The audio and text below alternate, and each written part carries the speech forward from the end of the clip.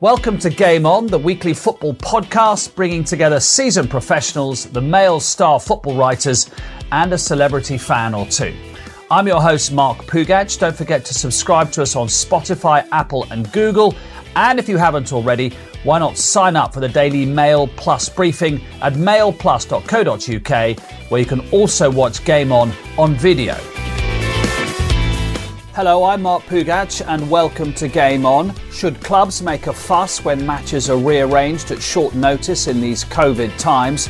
And should players stop hugging after scoring goals? Because if they do hug, is that an insult to the rest of us? Well, joining us to discuss all this, Danny Simpson, who won the league with Leicester City, Chris Sutton, the former Chelsea and Celtic striker, and the Daily Mail's chief sports writer, Martin Samuel.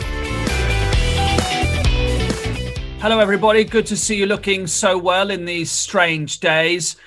Martin, let's talk about something which is completely affected by COVID. And this is when players score, the Premier League, the authorities want them to stop hugging. Apparently, the rules are clear they shouldn't hug after a goal, but no one is enforcing them. You've written about it this Friday morning in the Daily Mail. What are you saying? What I'm saying is that football is about joy and football is about moments of joy. And if you remove that last element of joy from the game, you might as well pack it in, because nobody is watching football as this sort of box-ticking exercise to do with just getting through the matches to satisfy a broadcasting contract, looking at 90 minutes as some sort of tactical, cold, clinical, tactical thing. It's still about Sheffield United getting their first win at Newcastle, Fulham equalising late against Tottenham. It's still, if there was a winning goal at Anfield on Sunday, the most unnatural thing for anyone to do would be just to give a thumbs up to the guy that made the pass and everyone goes back to their places. Mm-hmm. That takes all of what the game is about and what football has tried so hard to do. Why everyone's eating out of cardboard boxes at the training ground and why everyone is supposedly in these bubbles and as much as they can be, is to recreate the 90 minutes as close as it possibly can be to normal without fans there. And it's really, really hard. But what remains at the moment is still a football match, because people still celebrate. And I'm not talking about 11 guys in a pyramid or anything that's ridiculously excessive. I'm talking about spontaneous emotion. If you remove the spontaneous emotion from the game, Mark, I just think that, you might as well just pack it in, because. And all of the talk about, it's an influence to society, it's an influence to society. If you think that what you see on the football field gives you a free pass to behave like that, when these guys are being tested 3 times a week and you're not, when they've just scored a goal and you haven't, and they are given special dispensation to play their sport, which you haven't got, well, then you're the problem. You're the problem. If you're still making excuses for yourself because of something that Dominic Cummings did on March the 27th, the problem isn't Dominic Cummings, the problem's you. I feel that very, very strongly. You cannot, and politicians like Julian Knight, who never miss an opportunity to try to score points off football, can. They should have much better things to worry about. They had 9 months to get an effective distribution system for the vaccine and didn't come up with one. So, get your nose out. Chris, Danny, I'll come to you as the player in a second. Chris, that's one view, which Martin holds obviously very passionately. The other view is... I know Chris doesn't agree. The other view is... my kids can't hug their granny and haven't been able to do for months. For goodness sake, footballers, all we're asking you to do is not jump over each other when you score. The rest of society is having to make massive sacrifices. Why can't you make a tiny sacrifice of just a thumbs up when you score a goal?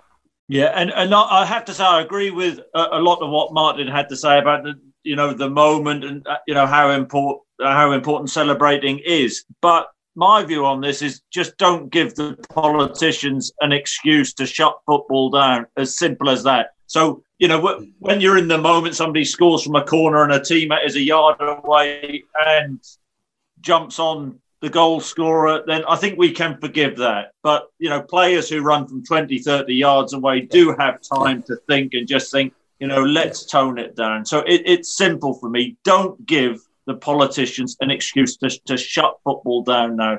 So, for that reason, I just think if you're a player, just be switched on, understand the situation which we're in, which all players, I'm sure, will do and do, and just stay away. Just, for these next however many months, just settle it down, calm down, know the situation. And it's not ideal, but I think that footballers are just going to have to go through that. Danny, how much have you talked about this? There's so many things you're having to talk about at the moment, but on this subject alone, when you score a goal, try not to jump over each other. How much have you talked about that? Yeah, the players are like I said. The players they know when someone's positive, negative. They're in their own bubble, so I understand. The whole, the other players, the team swapping shirts and crossing over bubbles and from the other opposition. But in your own bubble, your own circle, it's so, the rules are so strong and the clubs are taking it so serious now. You're eating your breakfast in your car, before training. You shower on your own. It's as for Leicester, I know that especially the new training ground. Obviously now not all clubs are like this. They've got their own rooms. So yeah, like I said, it's. You're getting tested that much, and when someone's positive, they get removed. And you're going into a game knowing that you're all safe. You're all in the dressing room together. Even the showers, okay, you were all showering together, and you split up. You miss one shower out, but I said the players, I think, and obviously not many of them will come out and say it, but they don't obviously agree with what the politicians are trying to say, but we have to because we don't want football to shut down. Mark, can I just say, Mark, is it it's a perception thing as well, though, isn't it? Because you have doctors and nurses who are having to stay away from their families in isolation. So I don't think it's that much to ask. Well, I take Danny's point, I take Martin's point, just for the time being, just tone it down. If you're close to someone, it's spontaneous. I think everybody understands that we can forgive that. But just no daft 80, 90-minute yard runs and jumping on players. Well, because Martin, the point is, if a lot of these teams choreograph celebrations when life is normal, you see the terrible choreographed celebration. Well, you've worked on that, so you can work on this. Just give a wave. We all accept if Marcus Rashford scores the winner in the last second, there probably will be something. People will understand that side of it, which is completely instinctive.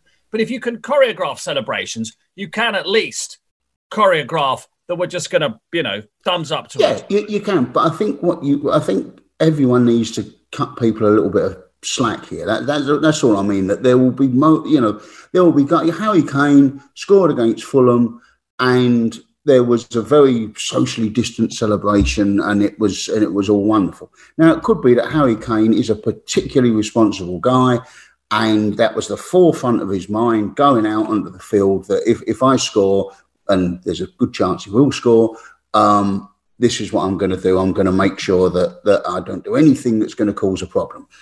However, it's not the last minute. It's not against Arsenal. They're not going to go top of the league. It was an early goal against Fulham, who probably deep down Tottenham thought they were going to beat. And there are different circumstances. There will always be a player, that doesn't in the heat of the moment. We've all read the descriptions about what it feels like to score a goal, and that's another thing. You've got a lot of guys there. You've got a lot of people judging footballers who don't actually realise the emotion of goal scoring, or the emotion of sport generally, and how it affects people. And I think these all things that need to be considered, and I just think we need to be a little less judgmental of each other in what is a very, very bizarre moment in human history. Also, Mark, what I wonder whether what Martin's view is on one thing which I've sat and watched, and we all have, is the managers before games and after games. hugging, shaking hands. Yeah. I have to say, I've always thought, watching that's all rather unnecessary, isn't it?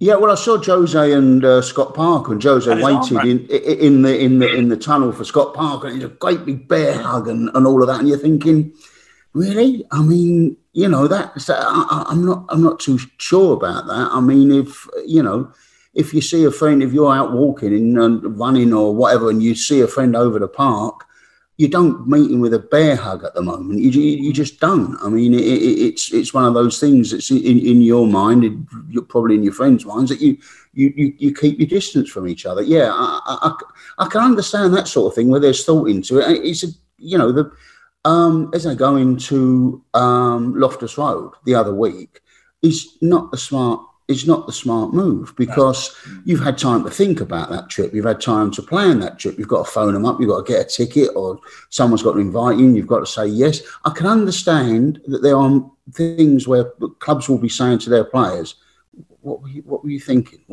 How did you possibly think that was allowed? I just think that what football is keeping going to try for that 90 minutes to be normal. And I think we've got to just allow within that 90 minutes that there will be some degree of spontaneity. Otherwise, you might as well play the whole league out on FIFA. Yeah, I'll be honest as well. I think this lockdown, I know I've been speaking to a lot of people about mental health, and football is actually keeping people going.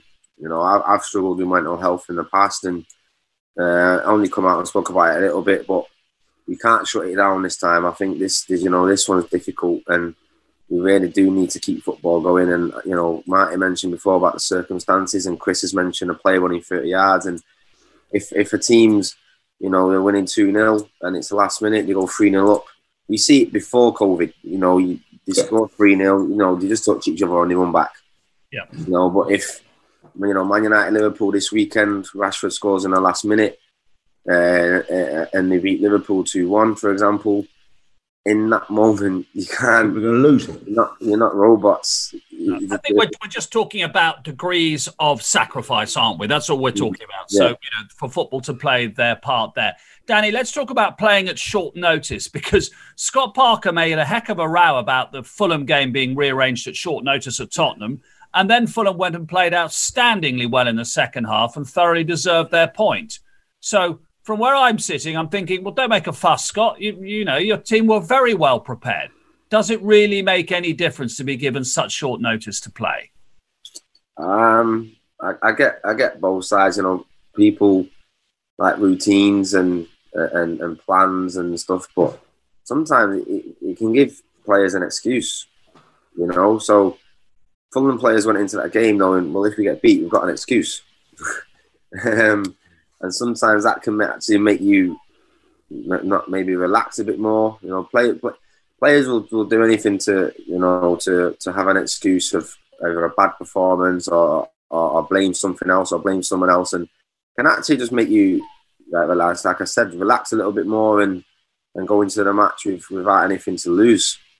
So yeah, I get it a little bit, but at the end of the day, this is new. This season is new to everybody. Everyone has to deal with what's going on, and we can't complain or go on about it. It's gone. It's not going to be that time. It's going to happen again to another team. But yeah, I get the whole routine and trying to pick players and manage injured players and, you know, and so on and so forth. But it is what it is this season, and we all have to accept it and deal with it as players, as managers, and, you know, and as supporters.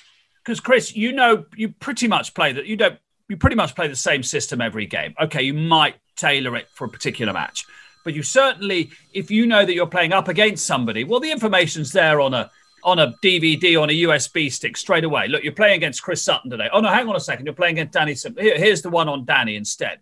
Bruce is on the bench again. Yeah, he's not starting. It seems, you know, I think Fulham proved it, didn't they? I don't know what all the fuss was about. It's not like Scott Parker didn't know how Spurs played and the Fulham players didn't know how Spurs played. They made, I think it was 7 changes for the FA Cup game against QPR. I know it went to extra time, but plenty of time to recover. I really didn't get his argument. The bottom line is we all want the season to finish. You know, if we keep cancelling games, simply where are we going to fit them in? You know, it's not going to be possible. So as an opportunity, you know, at short notice, this is going to be ongoing, I think. I think, you know, I really do with, you know, clubs. We see what's happened with Aston Villa missing games because of COVID. So I think that everybody just has to say, do you know what? It's not perfect, but let's just get on with it. Maybe it was clever from Scott Parker, you know, in terms of a manager, coming out, speaking the way he did, you know, for his players and the mindset. We don't know what he was thinking, but obviously now after the result, maybe it was actually quite clever the way he spun it and the way he got his players and a mindset to go into a game with an excuse and just go for it. You know, let's prove people wrong. And we don't know how he was thinking, but I maybe it was actually pretty clever from his point of view. You basically, I mean, with this season, the amount of games that we're losing, I think Aston Villa have only played 15 so far. I think Wolves have played 18, and obviously that gap's going to get wider this weekend. And you've got a set of fixtures that have got to be completed before a certain date if we presume the European Championships will go ahead. And I just think people have got to be prepared to be flexible. People have got to be prepared to be told at a few days' notice, you're playing, you know, that game, you know, you're free, Sheffield United are free, you're playing on Wednesday. Because it's a unique moment in time as well. It's the first time that you haven't got to consider fans, travelling fans, home fans, the issue of tickets or anything like that. You haven't got to consider the police because there's a handful there no more. You haven't got to consider match day staff, masses of stewards and stuff that need to be sort of mobilised and employed that weekend. You've really got a blank canvas. You can just shift these pieces about. And it could even be, and this is quite down the line maybe, that if you were really struggling before the end of the season to get games in, where you literally take a match out from the end of April and say, right, you're both free, you can play it now, get it done while you're still available, because otherwise your game is cancelled because this team is isolating, your game is cancelled because that team's isolating, but you're still to play each other. So play that match now, and then we'll worry about the other games, you know, later on. Because you've got to find a way to get it, because you don't want points per game. I mean, last season, points per game seemed like not the worst. It seemed desperate for Aston Villa and West Ham at the bottom or whatever. But, Liverpool are 20 points clear. We can do it on points per game. We can chuck them the trophy anyway. It doesn't make any difference. Try and do this season on points per game if there's a point in it. From 9 games to go, and you suddenly go, it's Manchester United's title. You know, because on goal difference with 9 games to go, there'd be a riot. Yeah. So, it's at the moment, if you stop the season now, Manchester United win the league by 4 points. Now, does anyone think at the moment we can call that Manchester United win the league by 4 points? I know Daniel, obviously, very pleased.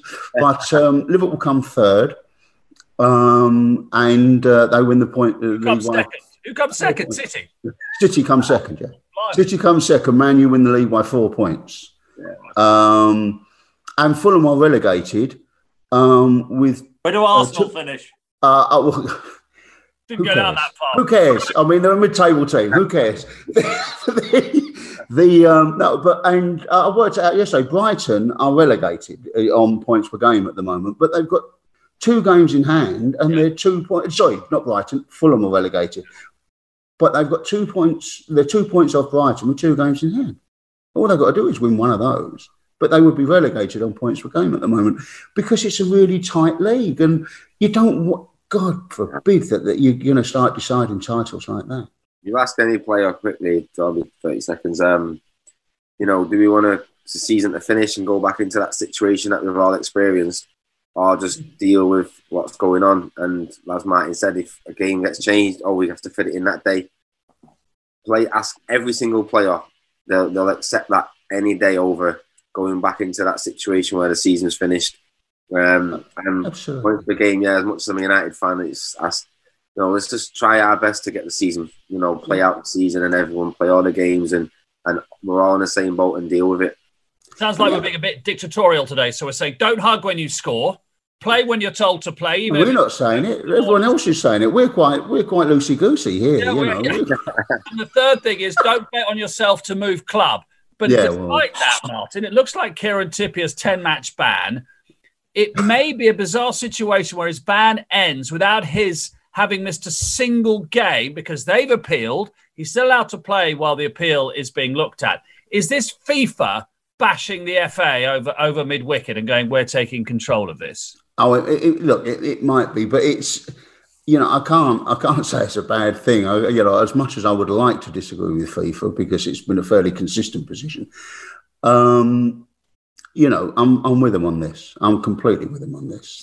You know what I said about it last week. I mean, it's ridiculous. Someone else creates a market, and then suddenly you can't speak to anybody about your own life. I mean, it's just not fair. It's not right. And what they've got to do is what FIFA should do is follow this through to the very end and ban the market. Now, whether they've got the power to ban the market or not, I don't know. They're not the regulators of bookmakers. But FIFA should then use their power to lobby with whoever does regulate bookmakers to ban the market on players moving clubs. Because it just is fundamentally not fair to the player. Yeah. Okay. That's really interesting. That I've not thought of that, and I didn't know what you said last week, but I think you're absolutely right. While there's a sort of a situation where there is a loophole as such, and players have always moved, the possibility that people shouldn't be allowed to bet on this sort of stuff, and that would take everything away, and it's as simple as that. It's your life, basically. And you haven't... People say, it's insider dealing. It's not insider dealing because if you think of the share market is actually created and run by exactly the people that are then benefiting from the share market. So the share market is stockbrokers, the shareholders, directors of companies who decide to float on the exchange. So they are all part of the creation of the market. In this, Kieran Trippier is just sitting at home one day and someone decides to make a market out of his life, and at which point he can't talk to anybody about it anymore. And he's done nothing. He doesn't make any profit from it. He doesn't get a cut. He doesn't, if Kieran Trippier had gone to the bookmakers and said, I tell you what's a good market, why don't you create one about where I'm going to go? Then it's insider dealing. But he's not part of it. Right. I can't imagine gamblers around the world, massive outcry if, no. If people if stop. This market is obliterated. No, they're plenty. Yeah, if they just say, we're going to stop football. People betting on footballers moving clubs. Big deal. Yeah. Exactly. Chris, let's talk about this launch of the Head for Change, a new charity created by various families, and you've spoken very movingly about your late dad's battle with dementia and the part that football played in that. What's your reaction to this new charity being launched? Really positive. It's good, that sport really is shining a light on the dementia issue and the fight against dementia. This is football and rugby uniting and trying to become part of the solution. So, I think it's extremely welcome. I just want to quickly touch on the Daily Mail campaign, which, has had really decent success in terms of, PFA, them setting up a dementia arm to the charity now.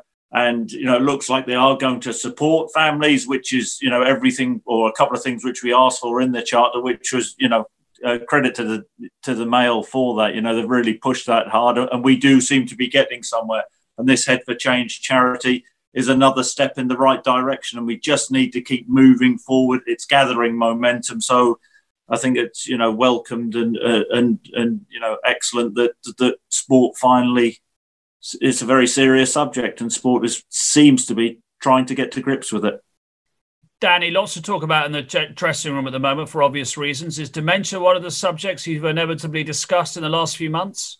Yeah, funny enough, I spoke to Wes Morgan yesterday about this. I mentioned this in a previous discussion that we've had, and even yesterday we said, we it can be controlled in training.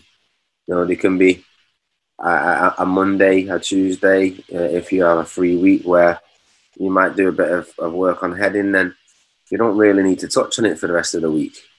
Obviously, in the 90 minutes, it is what it is. But then even in the 90 minutes, as we're saying, as a centre-back, you don't head it, that much in a game, so to speak.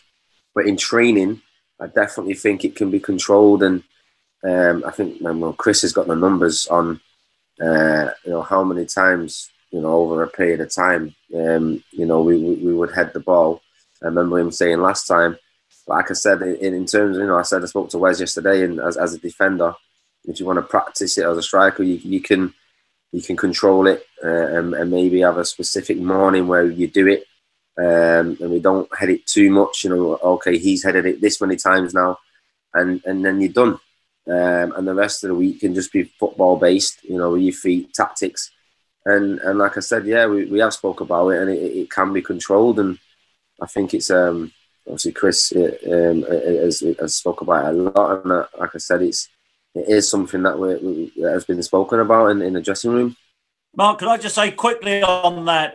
Another point of the Mail charter was this IFAB temporary concussion replacement thing. I mean, we've seen so many cases this season. Jimenez, his fractured skull. There was an incident at Burnley the other night. 2 players lying on the floor. And I'm not here to question medical departments, but it just doesn't seem right.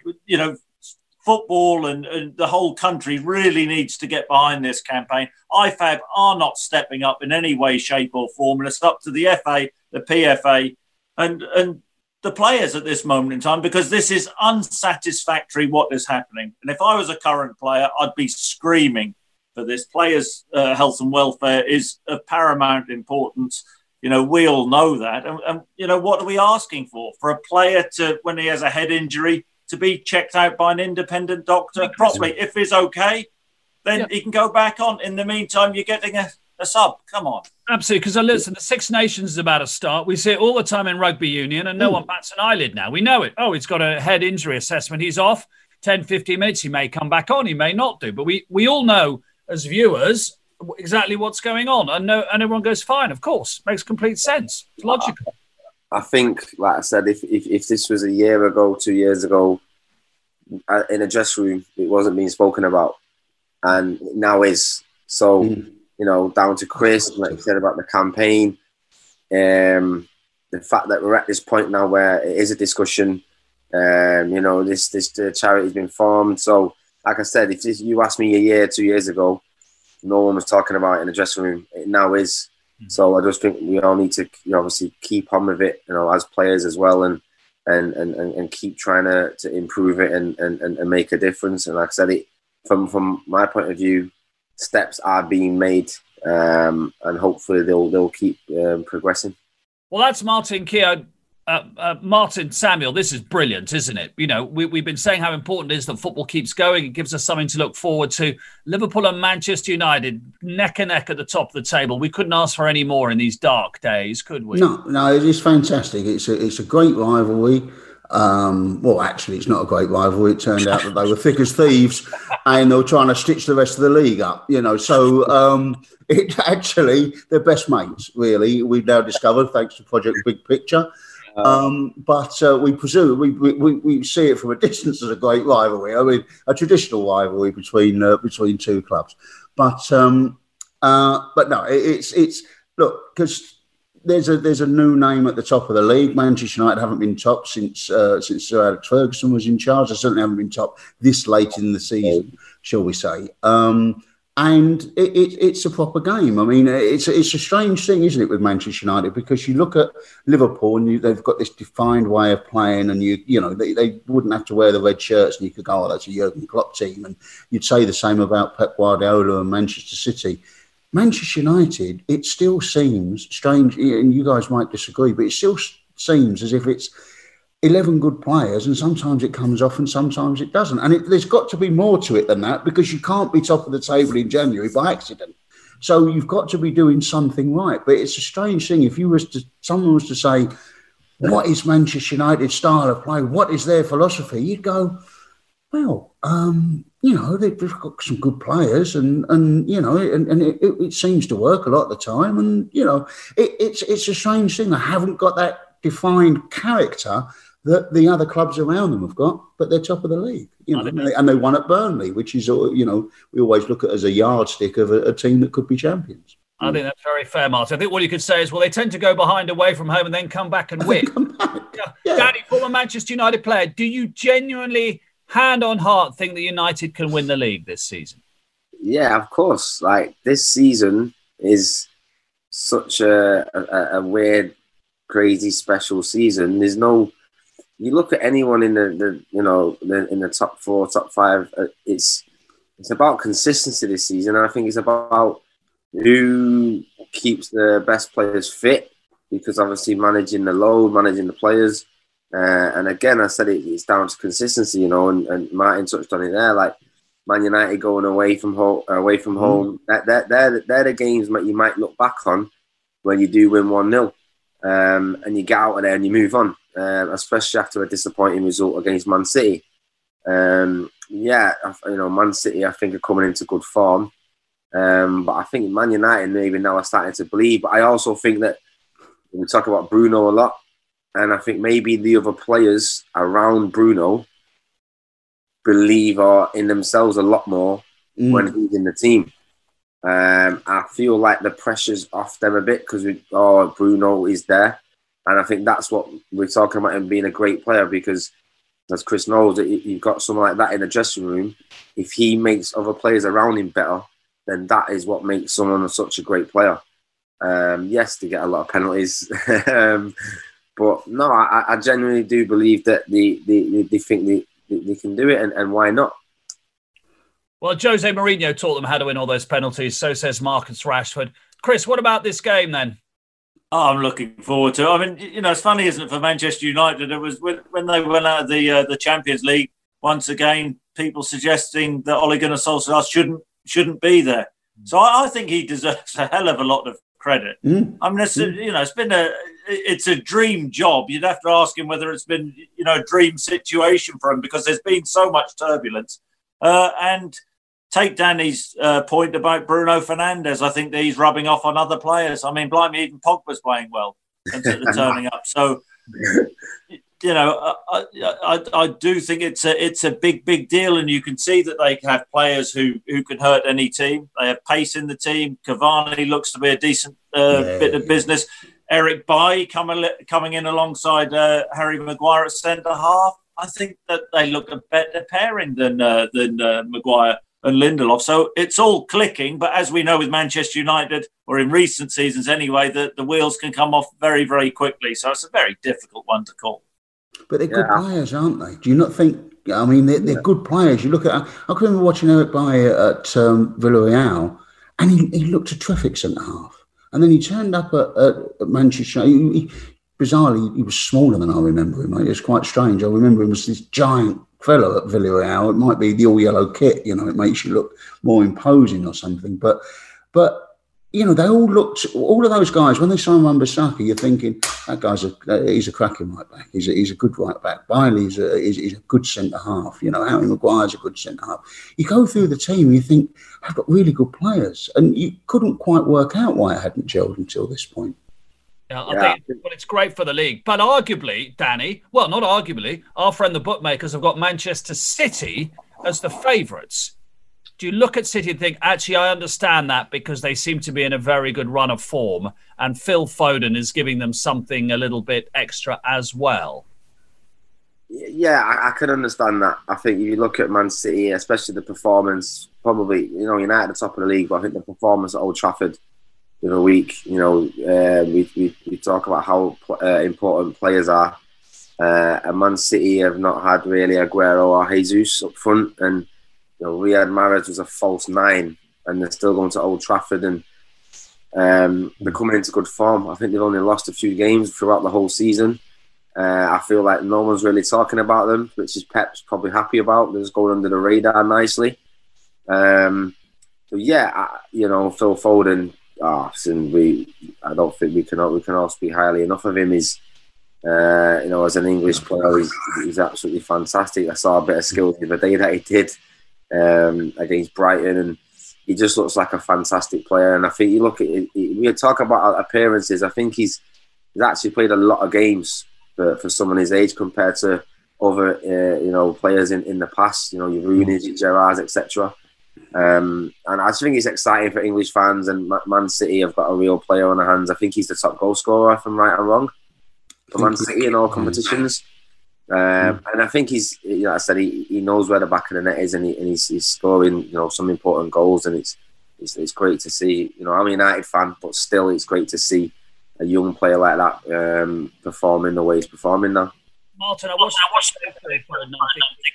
I don't know where Gareth Southgate, but you've got to get him in this England team. I don't know instead of who, because you've got a lot of options going forward.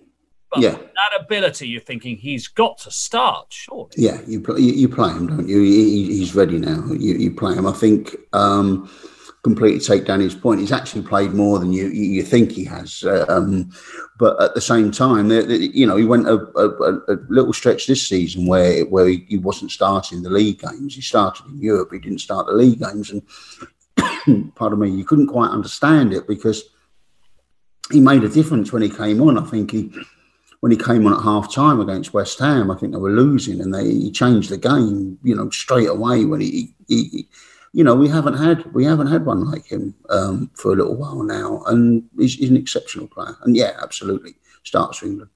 Chris starts for England. Sorry, Chris starts for England. Phil Foden. Yeah, I think right at this moment you think who's a better midfielder than Phil Foden, who's English, of course, and I can't think of one off the top of my head. So yeah, and if he's in form, chuck him in. He's certainly got to have a look at him, hasn't he? And the beauty of Phil Foden, as we all know, is that he's such a versatile player. He's playing at left-hand side, but we know he can come off the right, he can play centrally.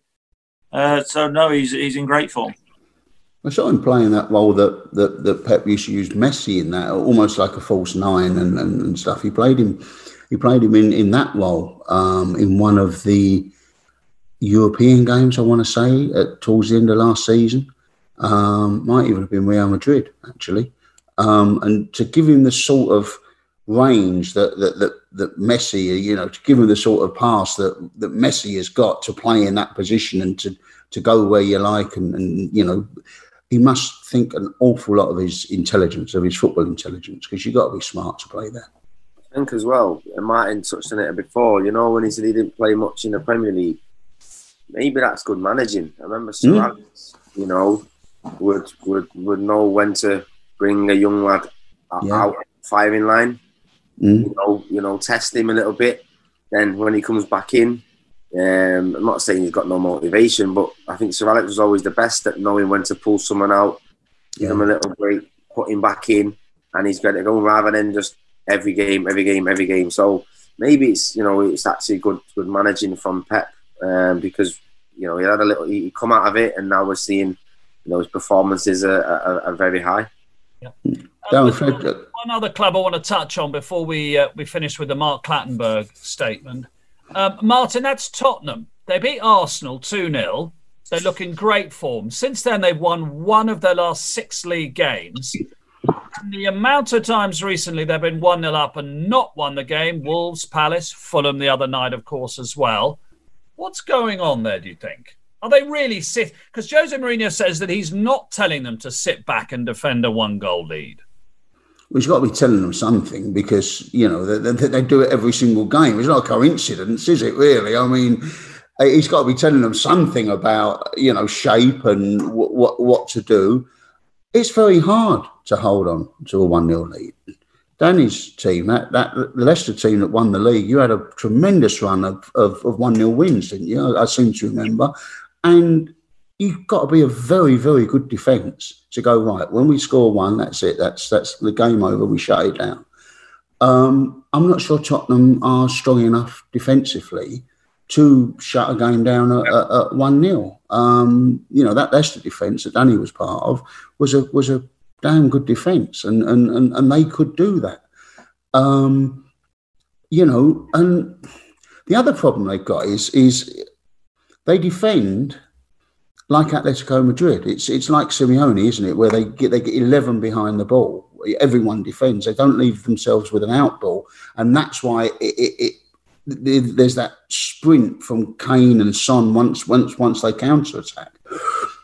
They're not going to get too many goals from midfield because the midfield are never up with the midfield are always in that position. So it's a massive burden on Kane and Son every single game to win the game. And Mourinho was complaining the other day about Fulham that we missed the chances. That's Kane and Son. Strangely enough, the two heroes of the season. That's who he's talking about there. That's their job. Their job is to kill the game stone dead, and then everyone defends. Chris, what's your reflections on what's going on? Because it's like watching the same film every time at the moment with Tottenham, isn't it? Yeah, it's not like Mourinho to blame the players for not carrying out instruction, is it? I think Tottenham have still had a really good season. Do I think that they can win the league? No, I don't. And, I never did. I mean, they had a golden patch, but they're so reliant on Kane and Son, as Martin said. And I think that against like your Manchester Cities, where we can all sit back and say, well, that's a masterclass the way you set up and countered superbly. But is it enough when you go to Crystal Palace and you're trying to hang on to a lead? It happened at Wolves as well, and I don't think that they show enough intent. Against, if I can call them, the lesser teams, and that's why I think that they'll have a good season under Mourinho, but they're not going to win it because of that. But interestingly, Danny, your old manager, Sir Alex Ferguson, used to say, draws are no good to me. And Tottenham have drawn far too many games. I think what we're saying is you has to be an element of risk and reward, doesn't there, in the Premier League? Yeah, it does. But again, I think you said you're relying on Kane and Son. And again, in terms of defensively, Martin said, we had a back four that was drilled and played every single game together. I don't think it really changed that much. Now, sometimes Aurier's right back, sometimes it's Doherty, personnel changes, Ben Davies, then it's Reguilon, it's sometimes, the partnerships are just as important. And we all know that the Kane and Son partnership is up there with the best in the league. And you can't just keep relying on them. Yes, at Leicester, we relied on the Mahrez, Vardy, partnership. But it is difficult to do, to hang on to when we was Leicester, so we could get away with it a bit. But as Tottenham, as Mourinho, I don't think they can get away with that. I don't think the fans will be happy with that. But I still think they'll have a good season. In the cup final. So I don't think Mourinho expects to win the Premier League, but if they can finish as high as they can and maybe get a trophy in the cup, it's a good season. Danny, before we get on to the last subject, if I said to you, there are three teams in this title race, Liverpool, Man United and Man City, will your hand reach through the screen and grab me by the throat and say, what about Leicester as well? I think you can't ever rule Leicester out. No. Look at the players they've got, and for me, the recruitment. I can't think of another team in the last 2 or 3 years that has recruited better than Leicester. The money that they've received off, Ben Chilwell, great player, Harry Maguire, great player, and they brought in, we brought in Soyuncu, James Justin. For me, he's been probably one of Leicester's better players this season. We're not even talking about Ricardo anymore. Fofana. Fofana, who's come in and has been, he's been fantastic. Castagna, the fullbacks that have come in, to not even really mention Ricardo coming back as much as maybe we thought we would. We all know what Maddison can do for me, in that number 10 position. But I still go back to, Harvey Barnes as this season. I knew for a fact that Brendan wanted him to his goals and assists to improve. And they have already. But I still come down to it's Jamie Vardy. You keep Jamie Vardy fit, and Leicester City are a completely different team than when he's not playing. He scares the back four, he runs in behind. Whereas, no offence to he's a friend of mine, Kelechi Iheanacho, he comes to the ball, he doesn't run in behind, and it's a completely different Leicester team. So you keep Jamie Vardy fit. He might not be a friend for much longer. You know what it is? He's been getting told for so long, but that's just not him. Chris, you're a striker. You know it's not in him, and I don't think you're going to change it. He likes to come to the ball. He has to get it deep and turn. And he's just not. Well, to be fair, you can't replace Jamie Vardy, and you just can't. And I think you've got to manage him. He turned 34 the other day. But yeah, I think you if you keep him fit, I think they've proven defence. Other injuries they've coped and they've managed it well. But I think you've got to manage Jamie Vardy and keep him fresh for every game, and why not? Yeah, well, it's a brilliantly exciting season, as we've said. Let's end with a friend of the programme, Mark Clattenburg, who's been writing about Jurgen Klopp's grievances with referees this season. And one thing he did admit was that under Manchester United, I don't know what word you want to use, Chris Sutton, there was an aura at Old Trafford. There was a sense at Old Trafford, certainly from opposing players, that United would get the decisions. Did you feel that, Chris Sutton? Absolutely. Everybody knew it, didn't they? Do you know what? I think that I won in the 1994, I think it was. I think I won the last penalty an away side got in the Premier League for a decade. Although some people said I dived when I outpaced Gary Pallister. I know you love think outpaced Gary Pallister. How is that possible? I was quick when I was younger. And there was a coming together. I went down. Rule Fox scored the penalty, and that was the last penalty awarded for an away side in a decade. That's not right. No. Yeah, give the penalty now, Chris. That's what I want to know. Been overturned, or? I'm not so sure. There's a Stonewall penalty. You can see from my reaction. But look, United have been on the end over the years. I mean, referees, you can imagine quaking in the boots, having to face Sir Alex after a game if they didn't get a decision. I think that they were intimidated. I think that's everybody knows that. It's nothing remarkable to say that. But aren't referees intimidated away at every big club?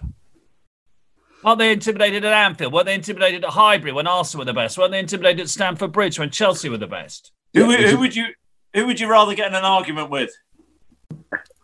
What, Mourinho, Ferguson, Wenger? Is that what you're asking me? Well, if you had a pecking order, I mean, you'd have Sir Alex at the. You wouldn't want to get in a toe-to-toe. No, he'd probably be number Sir one. Alex. Yeah, I've had a few of those, and they're they're quite exciting. Yeah. And absolutely. It's there's 76,000 people there as well. It was twice the size of the old Highbury, and no, they definitely get something, and it's interesting that they're getting them now that there isn't the crowd there. That is very interesting. And I thought what Mark said was that Klopp was moaning and was biased and was trying to put pressure on the referee. But then when he went through the Manchester United penalties, he was somewhat sceptical about quite a few of them, actually, which I thought was interesting. Danny, did you feel when you played for Manchester United, we'll get the decisions, we're at home? Well, it scared everyone. And he still does to this day if I see him. Whether it's me, other players, the referee, the opposition players, he just had this aura and this presence about him. So yeah, it's no surprise. Like I said, he was that said. He still scares me to this day if I see him, and it's like, "Hiya, boss," and I'm 34 now. Yeah, I'm 34 now, and he still scares me as when I was, 18 in the dressing room. So it was no surprise that we're all human, and referees, we're probably felt the same, to be honest.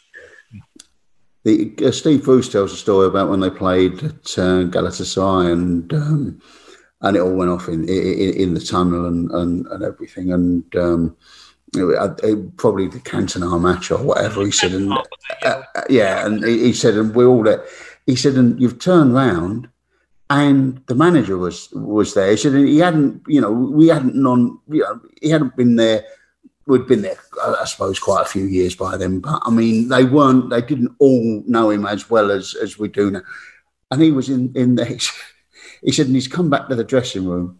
his ties round there and his jacket's half off or whatever. He's been fighting with and he went, right, this never happened. This never, no one breathes a word about this outside the dressing room or whatever. So we're all sitting there thinking, yeah, it'll do for us. It'll do for us. Because most managers, they're not going to be out in the tunnel side by side with the players fighting with the Turkish police and the opposition. I had the hair dryer once and sat in the dressing room in the rest of the second half and I cried. Oh, really? Yeah. That brutal? Yeah. And do you know what the thing is, Chris? You know, sometimes if you get subbed and you can, and the dugout and the tunnels in the middle of the stadium and you can have a shower and sneak back onto the bench. Yeah. At Old Trafford, there's no way you walk no. that pitch. So if you get dragged off at half time, you're on your own. I was only young as well and I got dragged off at half time for John O'Shea. Thankfully, the United still won, but I got the hairdryer, and it was like the players. The worst thing was the players came up to me when Sir Alex finished his, his team talk, and he just tapped me on the shoulder and the back head as if to say, "Yeah, we've all been there." So you were left in the dressing room for the second half, sort of like a little boy on your own, Danny. Yeah, thinking my career was over and hoping, praying that the United won. And what was it? What was his point? If you know what I mean, can you remember what it was that you hadn't done or were doing that he didn't like? Yeah, so it was. Obviously it was Everton. It was one of my first league games, and it was when Lescott was left back, Pienaar was left wing, and Cahill. Remember, Cahill was scoring a lot of headers. Yeah. Not many, but he was getting a lot of headers. So the boss has said to me, stop the crosses from my side. Because Cahill gets a lot of headers. 20 minutes in, cross comes in, Cahill header. I was sat there and you're saying he's 70,000 fans. I felt like there was 700,000 fans. And I went under and he, coming at half time, you don't realise as a young kid, in terms of winning the league and winning trophies, United at home, 3 points or losing points, dropping points, it makes such a difference. You don't really understand at the time. And coming at half time and he was in my face, what did I tell you? Dragged off John O'Shea on, and like I said, you get left on your own because you can't walk down that long, patch of grass back to the bench. Pretty embarrassing. But like I said, it's just a story I remember. I'll always remember because but then at the same time, players were saying he was also testing you and seeing what kind of personality and character you've got. Can you respond to this in a positive or negative way? Because he's so very, the psychology behind everything he did. But it's something I'll never forget, to be honest. It's the only manager that has made me sit there and cry, and thankfully the team won. Came at the end of the game and shook my hand, shook everyone's hand because we got the 3 points and then you move on. Brilliant. That's a great place to finish. Danny, thank you very much. That's a great story to finish with. And that's it from Game On. We'll be back next week and every week via Spotify, Apple and Google. Don't forget to sign up to your daily briefing from mailplus.co.uk. That's it from me, Mark Pougatch. See you next week for more Game On.